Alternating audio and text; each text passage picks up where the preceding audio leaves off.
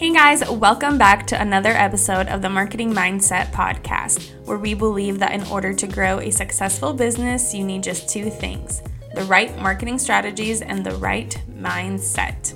I am your host, Maria Benz, and I am the founder of MBM Agency, a digital marketing company who helps service-based businesses grow their revenue using online strategies. And I am here to share with you all of my tips and pointers every single week when it comes to digital marketing and business growth.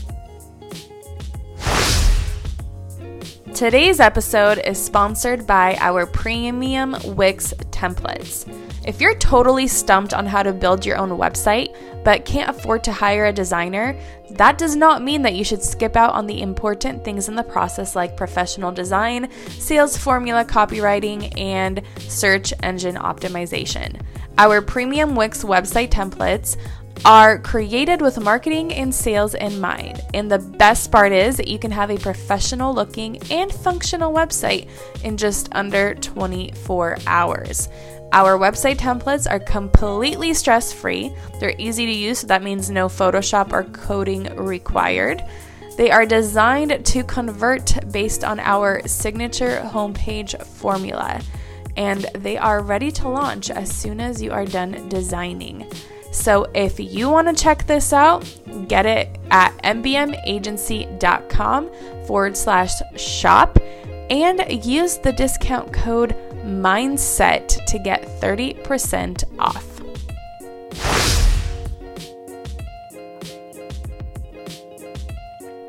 Hey guys, welcome back to the show. Super excited for today's topic. We're going to be talking with Samantha Johnston on how to set your pricing and charging your worth. I know this is such a beneficial topic for, I think, any season of entrepreneurship, but Samantha is the CEO of Napoleon Creative, and she is passionate about helping clients craft their own brands with style, personality, and heart. Samantha loves what she does, and in particular, she loves being able to uplift and empower female entrepreneurs. So Samantha, welcome to the show. Super excited to chat with you today. Thank you so much for having me. I'm super excited to be here. Yeah. So before we dive into this juicy topic, I love learning about other entrepreneurs, and basically take me on your entrepreneurial journey and how did you get to where you are today? My journey is more of a roller coaster than a journey.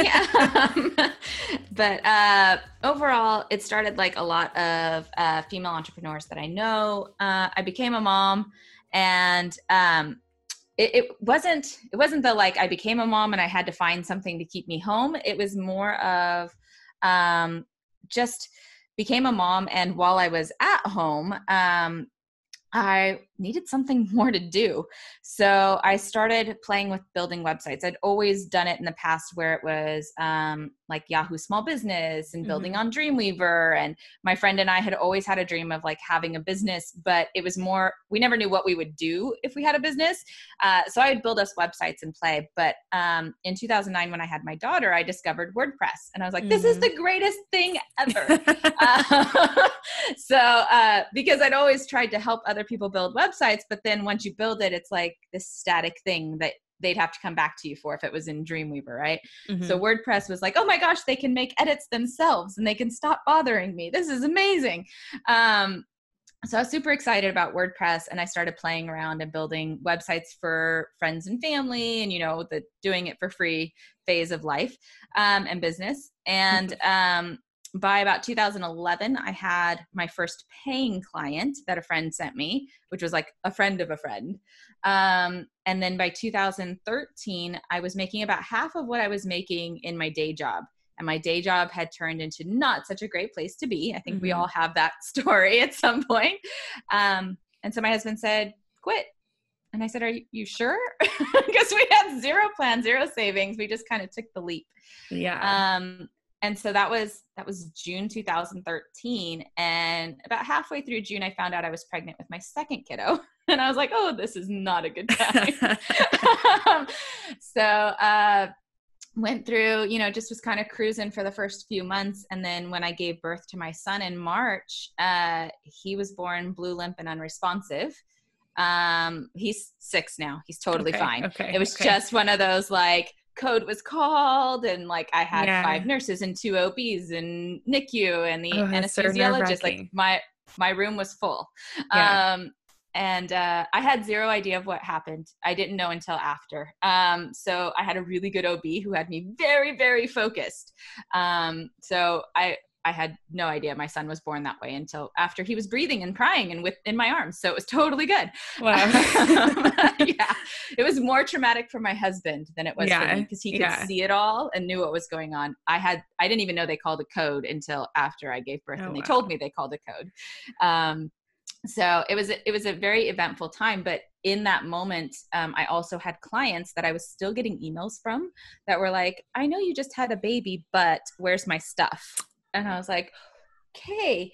So I was like, not enjoying this so much. Like I'm still in the hospital getting these emails. And then a few weeks after that, my husband had emergency surgery. He had an appendicitis. So yeah, I'm telling you, this is the roller coaster. Year 1 of being on my own. And then, and I still had emails. I know your husband had surgery, and then when he had that surgery, they also discovered he had a mass on his kidney. So this was all in March. By June of the same year, we had put our condo up for sale because we couldn't all fit in it anymore. And my husband had surgery to remove the mass, which was a 50% chance of being cancer. Oh gosh. He then almost bled out internally, and ended up spending 6 days in ICU. And I had to move us out of the condo by myself, with a 4.5-month-old and an almost 5-year-old. Luckily I had friends who were super helpful, and came and helped us pack, and I hired movers for the rest of it, because there was no way I was doing it on my own. Yeah. But again, I still had the clients that were doing I know you're going through all this stuff, but so in October of that year, so a little over a year after I'd started my business, I sat back and I said, what the heck am I doing this for? Like, I don't want to be working with these people. I don't want to have this stress. Like, this isn't what I went into business for. And so I went on probably about a year-long journey of evaluating what I was doing for my business, because I had jumped feet first with no plan and no safety net. I was making money, so it was fine, but I wasn't enjoying what I was doing. Like, you were stressed. It was stressful, I'm assuming. Yeah. Oh yeah. And then I started seeing people talk about ICA and all this other stuff. And I was like, what is an ICA? I was like, ideal client. I just want to build websites for people. What are you talking about? So I went on the journey for about a year of really defining what I do, who I do it for, how much I'm going to get paid, because I was doing websites for like $700, which also made it that much more stressful when you're only making $700 and it's taking you like an entire month to build a website. Yes. So my entire journey was probably the first 2 years of figuring out what in the world I was doing, and then spending the last 3 or 4 really building what I have now. Nice. I am so excited to chat with you. We have not at all similar, not like exact similar, but very somewhat similar. So a little bit about me. I started I graduated, went to school as a got hired as a marketing manager, was working at, this company. I feel like I was always this entrepreneurial type, always wanted to start a business, but I didn't know what, kind of like similar to you. And I got pregnant. And at the same time, I started realizing that I could do this for other people. Like what I was doing in marketing, I could do this for other people and get paid. So little by little, I started doing, side jobs, actually also narrowed down to more web design. And we actually ended up moving to Georgia, but with my full-time job, I was still with them. And I negotiated that I was able to work remotely. But as soon as we moved to Georgia, a few months in, they were like, hey, this remote position isn't working. So I was like, oh, crap. And at that point, it wasn't like supplementing my full-time income. Like it was, a little bit here and there, but it wasn't anything great. So I had to make that decision of like, okay, I'm either all in or I have to get another full-time job. And then within a few months, it started. I was able to make that. But it's interesting because I've gone through this journey. I'm newer, I would say. I'm like year 3 of this business, and this year specifically, this past year, I'm in that phase of reevaluating who we're working with, what kind of people are stressful to work with. And because you start this business for the freedom and to have that choice, and then you end up being just working for your clients. And like, yes, that is so important, and client experience is so important. But at the same time, there are definitely, people that I would love to work with, and other people that no amount of money is worth the stress. Yeah, definitely. So let's talk about, I guess, ICA. I think that's a great, ideal client avatar. I think that's great. A great place to start. I feel like not many people think about that, but why is it important to start thinking about our target audience, and how does that play into pricing ourselves correctly? Oh my goodness. Okay. And this was a big one for us over this last year as well, because we had to reevaluate and adjust our ICA. So one of the things I want to start with, especially for those who are starting out, is understand that your ICA may not always be your ICA. It's something that it can evolve with you and your business as you grow. So, for me, when I started out, I looked at helping other moms. I looked at people who were just starting out in business, who needed a website and I could quickly get something up. I would use Genesis pre-done templates that I would customize, right? So I was more customizing something somebody else had custom coded versus coding it from scratch. So I could charge less and be able to fit their price point. So for me, it was more about being able to help the people who are in the early stages. Now, as I've grown my ICA now and being able to have it defined, because I definitely was like, I can never charge more because these people can't afford more. Yeah. So tying it in with the pricing thing that we're going to do, we're going to talk about later, is understanding that as your business grows and as your pricing changes, so does your ICA. So for me, it became that I had new pools of people that I was targeting.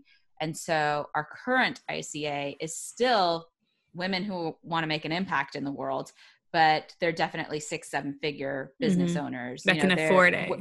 Exactly. So, and it's more about, I still have the same type of person, because for me, my ICA, I don't niche down in industry, but I niche down more in personality and their purpose. So I like the purpose-driven ones, the ones who want to make an impact, the ones who are kind of being like, I can do anything that makes kind sense, of mindset. I grew up with a very feminist father, so I'm in the mindset of like, anything a man can do, I can do, and probably better. No offense, men. Sometimes you got to have that go-getter attitude, right? But yeah, so my clients are very much that same type of mindset. And so those are the people that, we feed off of each other's energy. And in the beginning, they were just starting out. They've got that gusto and that fire, and they wanted to do stuff. And my pricing fit that, and what I offered fit that. And as I've grown, my ICA has changed into that 6-7 figure business owner, but also what I deliver to them has changed. So for us and my team, we don't go customize something somebody else built. Now we custom build it. So there's definitely a higher price point with it. That makes sense. How can we as business owners start positioning our offer and authority so we can feel comfortable with charging these expert prices? Oh man, that is such a good one. Because it really does come down to how you position yourself, and being able to charge the expert prices. And I think it's really building the confidence in yourself. Because when you come out of the gate being confident in who you are and what you can provide, your client is going to feel that same confidence, or that potential client who you're talking to. One of the things I read recently was Atomic Habits. And similarly, in the fact that you do these small things to build bigger habits and better and do things in a better way in your own life, it's the same way in business, right? You make these small achievements, these small accomplishments that build your confidence in yourself, that get you to the point where when you're talking about things, you're not and ah and maybe ooh ah, but at the same time, so for me, I also come from working for Apple for 4.5 years prior to running a business. And one of the things they instilled in us there was one of the best ways to not come off as somebody who is being fake or ingenuine is, share all the knowledge that you have. But if you don't have an answer, don't be afraid to say, I don't know on that one. Let me look it up. I love that. But say it with confidence, not like the, I don't know, and just leave it at that. Just confidently get behind the fact that you can find a solution. You can find an answer. And don't be afraid to say when you don't know something. I love that. In your opinion, why do you think some people have such a hard time charging what they're worth? I think there's many, many reasons. I know for myself and a lot of people in the early stages, I don't have a degree in what I'm doing. And so society has put that little piece of paper into a very, very high pedestal that we feel like if we don't have it, we can't ask for the same prices as the people who do have it. So that's a particular mindset block that I think a lot of us have to get around. I think the other thing is not believing other people will see the value and not speaking about the value or the benefit of what we do and looking more at features. So we get really stuck in what are the deliverables, what are the features versus the benefits and the true value of it. I love that. I talk about features and versus benefits too, because I feel like, especially in the beginning, and I know I've had this problem too, in the beginning, you're like giving this price point. So you're trying to give them all the reasons why they need to pay for it. And we think like, oh, it's going to be 5 pages of this. It's going to include this and all these things where they don't care. They care about like, is it going to make them money? Is it going to make them stand out? How are they going to be positioned as an expert? Right? Yep. Exactly. Yeah. I think especially where websites are concerned, that's exactly what a lot of people get stuck in is how many pages is it going to be? Am I integrating with all of these different things? And sure, when I send out like the scope of work, I list all of those things, but what I'm selling them on isn't that list. What I'm selling them on is the fact that they can confidently hand everything over to me, know that I'm going to build it right and it's going to perform, that they know that they're also getting the strategy behind it. Because that's something I think in the early days, especially for web developers is, and this is also something that I had somebody ask me once, what's the difference between a $3,000 website and a $15,000 website? And I said, one makes it look pretty and the other one has strategy and gives you a return on investment. Because that's really that's really the difference. And I mean, it's how I was in the beginning. When I charged less, I made it a pretty website. I wasn't thinking about how they were making money back on it. And when I got myself out of that mindset where I started looking at how can they make their money back, am I making sure to give them that return on investment? I felt more confident and it was way easier for me to say, I need you to pay me this much because I'm going to make you this much money. Yeah. And then I feel like when people see it in that way, it makes the sale almost like a no-brainer. Oh yeah. 100% no-brainer. Yeah. That is awesome. So another question for you, how do you make sure that the packages that you offer cover your expenses and make sure that your company is profitable? I love this question. Sorry, I'm like asking you, but I'm like, but because I love this question because as we are solo entrepreneurs, right? Then we start hiring out, start building a team, maybe junior designers, or it could be an admin or anyone to our team. And a lot of times we still keep our prices the same. So, and I know I had a struggle. I had that. So how do we make sure to position it? How do we look at it to make sure that we're still profitable? So I will say in the beginning, I was very much the same way. I had my rates and then I would probably lose out if I misjudged and had to pay people extra. What I actually do now is I do have a base rate because I have a set of people that I typically work with. So I've gotten better at kind of estimating this.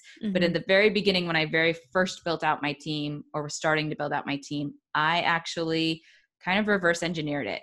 So instead of saying the project is X amount and then hoping it covered everything, I actually said, okay, great. So I was subcontracting with this person and she's going to cover it, like, because of course, internally, we still do the X number of pages cost X amount. Yeah. So she's going to cover this much. Okay, great. I want to pay myself this much. I've got my project manager, so I need to pay her this much. I'm estimating her hours. And then I'm going to, add in a buffer of the junior people who may come in, and then I want X amount of profit, and here's the taxes. And I would literally add it up. And the first time I did that, I ended up seeing a dollar amount that was about, it was probably close to triple of what I had been charging. And so the adrenaline, I was like, oh my goodness, I can't ask for that. Yeah.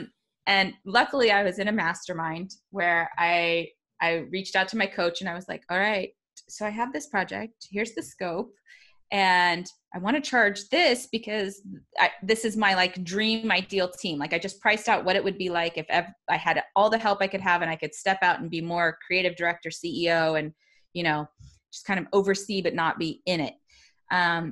And I said, but this feels like a lot. Yeah. And so he literally gave me the pep talk, and I ended up adding a little bit more for a buffer, hit send, and got a yes. And I was just shocked because it was, 3 times what I'd been charging before. And oh my gosh, somebody paid 3 times. I couldn't believe it. Yeah. But now what we do is, so we still do that same, I do that every time at the beginning. I'll still price it out, but at the end of every project, we do a debrief. And so we say, okay, what went right? What went wrong? How could we do it better? And were we profitable? So how much time did everybody actually spend? What was the dollar amount I had to spend out in all of my subcontractors? Did I pay myself? Because sometimes we'll dip into, our own payment to keep the business profitable. And so we go through that, and each time then I just adjust what our starting estimate is based off of how profitable each project is. Gotcha. So that makes sense. So you debrief your past projects, and then moving forward, you see if you need to adjust anything. Do you have packages where someone's like, oh, what are your prices? What are your packages? Do you have okay, this is basic, middle, larger package where you have, is it all custom? No. So for us, we have starting rates. Okay. And then we'll adjust according to scope. So if scope is drastically different than what we deem as a regular base package, then we'll add on accordingly, but we don't do tiered work. So Gotcha. It's pretty much just, are you getting a regular site? Are you getting a membership site? Does the site include e-commerce? Those things are just kind of add-on base prices. But if they've got 5 products versus 100 products, it's obviously going to be a different rate if they want us to do all the products. So we usually do it based on scope. One of the things that we recently implemented, which seems to be working really well for us as well, and I'm hoping to do it a few more times to fine tune it, but it's the idea of doing the discovery portion as a paid discovery and doing the proposal after it. So a lot of us do that initial strategy or discovery call once somebody has signed on, and then we're like, oh, scope's a little bit different than what I initially realized. And, so what we've done is we've actually taken that part out, and we said, okay, great. We start here. We do an audit of your site. We go through everything. We get to see the back end. We do a full report, and then we provide you the proposal of how to do everything that you've talked about with having full knowledge of what we're jumping into. I like that. And they pay for that discovery call, and people are fine with it. Oh yeah. The thing that we tell them is, so this is all something that we would normally do at the beginning of the package. So it's not in addition to, we've taken this part of the project out. So it goes toward your full package rate. And so what we like to do is we'll also show it. So we kept our rates the same, and then we just do the minus whatever they paid for the strategy. So they kind of see it and they feel okay, great. I didn't pay more. And then we also let them know, we like to do it this way because it gives us a better understanding of your site and everything else. We can make sure that we're giving you an accurate quote. We're not, we're not estimating more than what could be there on assumption or less, but also the fact that if you don't like what our suggestions, if you don't like what our report comes out with, or you've worked with us for these 2 weeks that we're doing this and we decide we're not a fit, then you can take that entire report and give it to somebody else.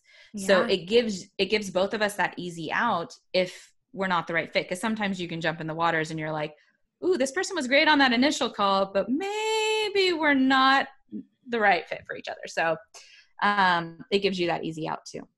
I love that. I love that. Especially with, I feel like any service-based businesses, web design, social media, anything like that. I think that is so good because a lot of the times I think you're right.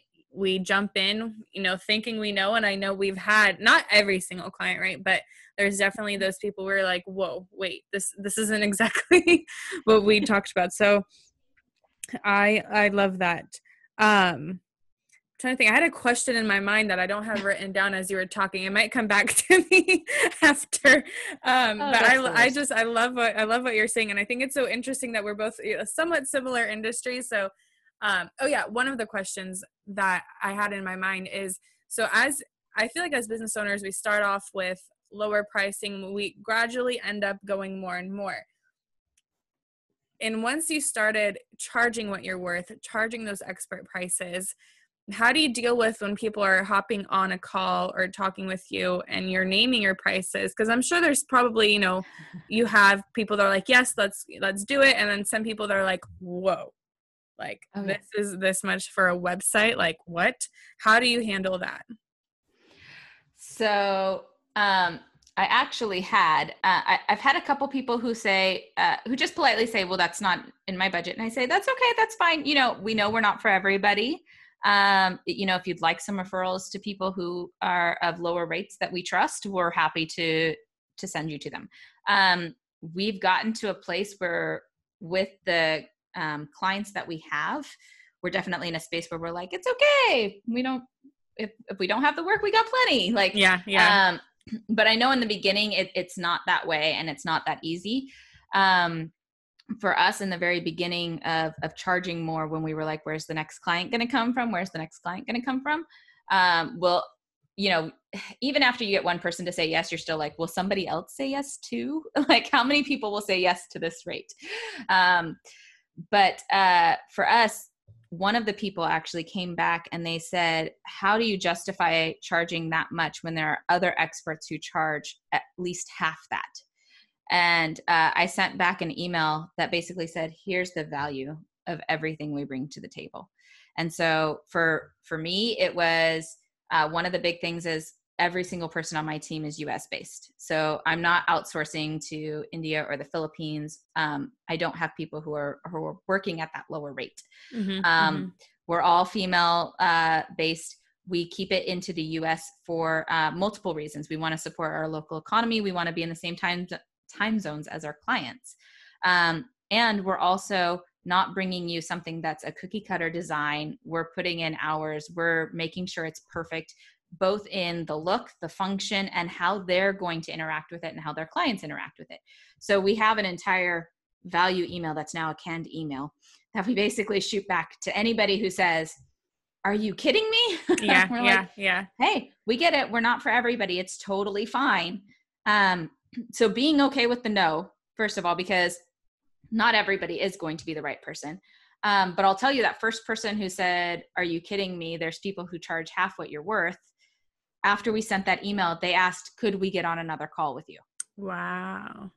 So they didn't ultimately end up hiring us, but they thanked us for our time. They saw the value, and they felt comfortable then in their decision to go with somebody else. And we were like, hey, we gave it all we had. So definitely understand that sometimes people can see the value and their pocketbooks can't agree with them. But also just being okay with the no's, because when you get that yes, it's going to be somebody who values your time. They're going to value your expertise, and you're not going to get the person who thinks they can tell you where to put things on the site, or, we all know those. I call them pixel pushers because they're like, could you move that like just a little bit that way? I've literally had that. I remember when I first started, my love her. I'm like, I don't know should I say this, but it was one of my mom's friends. She hired me for a project, and it was like, she's like, can you come over with your laptop? And we literally sat there, and she's like, 2 points to the right, literally 2 points to the right, 2 points up. I'm like, do you want to do this yourself? Here, would you like the mouse? Yeah. Oh my gosh, that's crazy. Yes, no, we can love them. We may not love working with them, but we can love them.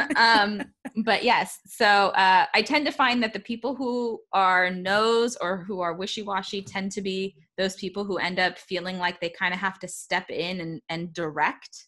And so I'm okay if they want to tell me no, because the ones who do say yes, I want them to be able to say, here's the keys, do what I paid you to do. Yeah. Yeah. And that's important as a designer, as a business owner, that is your job to do it. Okay. So turning a little bit, how can we work on creating a funnel for service-based businesses to bring in more of our ideal clients? Oh, see, I don't know that I'm the right person to talk to about that. I'll say that because I am probably the black sheep here. Okay. I show up in Facebook groups and give value, and that's how I've really built relationships and networked my business. I actually have never built a funnel for my own business. I've helped clients build theirs, but I built my own business. I get that. You focus on other people's first. Yeah. So, I mean, in all honesty, I would say in building a funnel, in building anything to do with marketing your business, value is key. Yeah. So, don't do it to build your bottom line. Do it because you truly want to serve. So come at it from a mindset and a heart of wanting to give versus receive. And it will be received well. And then that's how you can really see the engagement. You can see the raving fans. It's one of the things, there's so many people who talk, and I'm doing this also from a perspective of how I've built my own business. Cause there's so many people who are like, I try to get in Facebook groups, but they won't let you post and they won't let you do all this stuff. And how am I supposed to get in front of people if they won't let me talk about my business? And I'm like, that's literally like 95% of how I've built my business. And I've never once done a promo post. I've never once, tried to market myself in somebody's group, because what I do is I go in and I just add value. I answer people's questions and I truly come at it from a place of serving. And my most recent client, so I'll give a for instance here. I joined Stu McLaren's tribe because I build memberships for a ton of my clients. I have my own strategies, but I thought, you know what? Stu teaches, and I know a lot of people take his stuff. I'd love to see what his strategies are, how I can fine tune what I'm doing for my clients. And while I was in there, there's a ton of people asking about the tech of how do I build my membership? Do I do it on WordPress? Do I do it on Kajabi? What's this? And so I just started answering questions and giving advice. And my latest client said, hey, you come highly recommended, and I've been seeing you post in Stu's tribe. I'd love to chat. She's not connected to anybody that knows me. I wasn't actually recommended. She just happened to be paying attention to everything I was posting in response to other people's questions. And she ended up hiring me to build her membership. So I think that if you come at it from that same mindset where I'm building relationships, if you're building your funnel with a value mindset, with a giving versus receiving mindset, that what you put out there is going to have people coming back to you to buy and to build. Whether or not, even if they can't afford to buy, they're more than likely going to send somebody else who probably can, because they're like, this was amazing. You need to go check out this person. So that's my number one advice on anything you put out. I love that. I agree. I think that's so important, especially because people can feel, right? Even on something as posting, I think in a forum, people can feel it if you're truly being helpful, if you're trying to be salesy. And if you're trying to be helpful, people are just so much more coming at you with open arms because you weren't doing that. And a quick random question. What is your opinion on like membership sites, courses? What do you prefer? What platform do you prefer? So I, being a WordPress developer, I love Access Ally. I haven't even heard of that. Okay. Yeah, Access Ally, it's a WordPress plugin. The pro version gives you like the gamification and progress tracking and all of that. I love it because it directly integrates with the main CRMs. So they say tag-based CRMs, but it's Entreport, Infusionsoft, Keep, ActiveCampaign, ConvertKit, and Drip, I think are the 6. So, most of the popular ones that most of us use. Yeah. But the way that it integrates and the way that you're able to control both access as well as functionality and design it's bar none the best that I've ever been in. Like any other platform that you're in, Kajabi, Thinkific, Teachable, and I've done custom Thinkifics where like I custom coded an entire membership. You still can't 100% achieve the goal when you're in somebody else's platform. With WordPress, you already have that flexibility, and then you add Access Ally, which just gives you this robust ability to control access and take payments and everything else. I've done ones in MemberPress and Woo and LearnDash because it's what clients have had already built. And I can't tell you how much hair I've lost and gray hair that's come in over trying to make them work the way that I want. Access Ally doesn't give you that headache. So it's just amazing. That is good. Have you worked with Kajabi at all? What's your opinion on Kajabi? Kajabi is not bad for an all-in-one, but it still gives me gray hair. There's not a lot of custom. I've only worked with a couple Kajabi sites, and I remember there's not much. Unless I guess if you do fully code it, there's not much custom, what's the word? Customability? No. Customization that you can do. Yeah. Yeah, it's okay. No, it's the, same thing. Between Thinkific, Kajabi, etc., they're all built to be a specific thing. And then they've all added on other features. So that's also the thing that I always tell everybody, because they'll like Kartra comes up a lot, Kajabi comes up a lot, are these things that I should build my membership in? They were all started, well, with the exception of Kartra, they were all started as course platforms. So their core thing is how the course piece functions. And then they've added these other things on, and they kind of do that okay, but it's not great. Same thing with because Kajabi is the all-in-one and does email and everything. Now, if you're not super tech savvy and you don't care about 100% customizing it and you want to get it up quickly, great. Use one of those platforms. They'll help you get it out there, and you can always migrate away when you have the ability to pay somebody more.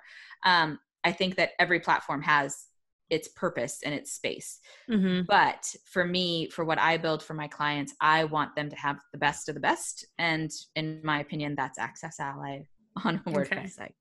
Cool. I love it, because I know we have definitely a good amount of people that are into courses, especially I feel like right now in 2020, that's such a popular topic. Oh, yeah. So I was curious on your opinion. So kind of one more question regarding prices. As we're growing, right, and as we're adjusting our packages and things like that, what can we offer to our, I guess, existing packages to be able to raise our prices? Or like, what would make sense for us as business owners to do that? So for clarity, are you meaning like if you have somebody on retainer? I guess either retainer, or even as you were kind of relooking at, like, say, for instance, since we're both web designers, like, say if you have, say one website basic package was $3,000, let's say. And you're like, okay, for future clients, we want to raise this price. How can we add value to this package, I guess? Does that make sense? Sometimes I think it's not necessarily about having to add value, but recognizing the value that you've already put into it. So I would start there. And then I would say, if at that point you've evaluated and you're still saying, I don't know, then think about the value that you can add, and always look at it from a perspective of what is going to bring in a return on investment for your clients, because that's the value they care about. So don't think about how many deliverables you can add. Think about how you can maybe change your strategies. So for me, it's always keeping up to date, and especially on a marketing podcast, I'm sure this is what you guys are looking for. It's staying up to date with the marketing tactics. So what works and what doesn't work. How come up with strategies of your own for how you deliver stuff. For instance, in the web design area, my biggest thing was changing my strategy on how I built pages. So I don't build pages in the typical above the fold thought process that we all used to when I first started, which was get as much information above the fold as you can and make sure there's an opt-in or some sort of action they have to take above the fold, right? Which is before they have to scroll. The way that I actually attack websites now is that I look at it from the customer journey perspective. And that is, if you ask them for too much above the fold, you feel like the used car salesman coming out trying to get them to buy the car. So give more than receive above the fold, and then ask below the fold for them to Makes sense. To reciprocate. So it's coming up with the strategies that you feel will actually give your clients that ROI, build their email list, get people to click and reach out and contact. And as you build those strategies, you're going to see the value that you can provide and be able to communicate that value to your clients, which helps you to raise your rates. That makes sense. So again, going back to features, I feel like features versus benefits, right? That's just the main part to highlight. Okay. And then I lied. One more question, because as you're talking, I'm like trying to think. I feel like a question that people would have, especially if they're in the lower, like starting out, right? How are we going to get these high paying clients? That's the biggest question ever, right? There's no perfect answer on that one. Honestly, it's just believing that they're out there. Because I didn't believe, and I happened upon one that got referred to me, and I kid you not, they just keep coming. And again, it's, they would have happily offered me the rates that I used to charge, but sometimes raising your rates also helps you secure the client that said no to your lower rates, because it's also about perceived value. So when you charge too little, they perceive you as not being expert enough. So in my experience, getting these clients is about knowing where they live. So we talk a lot in the early stages of going where your ICA is. So for instance, I was part of like a mom Facebook group, a mom business owner Facebook group in the early stages, but that's one pool of people that was in my early days. Those same people are not the people who are going to pay me, 5 figures for a website. So I had to shift where I hang out. And people who pay Stu, $2,000 to be in Tribe, some of those people, not all of them, but some of them are going to be the people who are going to spend 5 figures on having somebody else build their membership. They're in there for the strategies, but they're also going to need somebody to build it. So it's understanding where they're at in their stage of business and where they're hanging out, and find them there. That makes total sense. And then before we go, how can people work with you, and how can they get connected with you online? Oh, the $1 million question, right? So you can find me at neapolitancreative.com. And if that's difficult to spell, because I know we all mix it up, neacreative.com or .co will actually take you there as well. Nice. And then you can find me, Facebook and Instagram are both Neapolitan Creative for the handles. And those are pretty much the 2 places I hang out. You can also find me in our new group, which is the Designer Scoop. We're actually going to be updating that to be What's the Scoop, to include more than just designers, so that we can be a little bit more inclusive on our entrepreneur space. And you can find that by going to neapolitancreative.com/group. Awesome. Well, thank you so much for your time today. It was so valuable, I'm sure. And we will include your links in the podcast show notes so that our audience can get connected with you as well. Perfect. Thank you so much for having me. It was so much fun. If you've enjoyed this episode, please hit the subscribe button if you haven't already, and leave us a review with your main takeaways from this episode. But thanks again for joining me today, and I will catch you next time on the Marketing Mindset Podcast.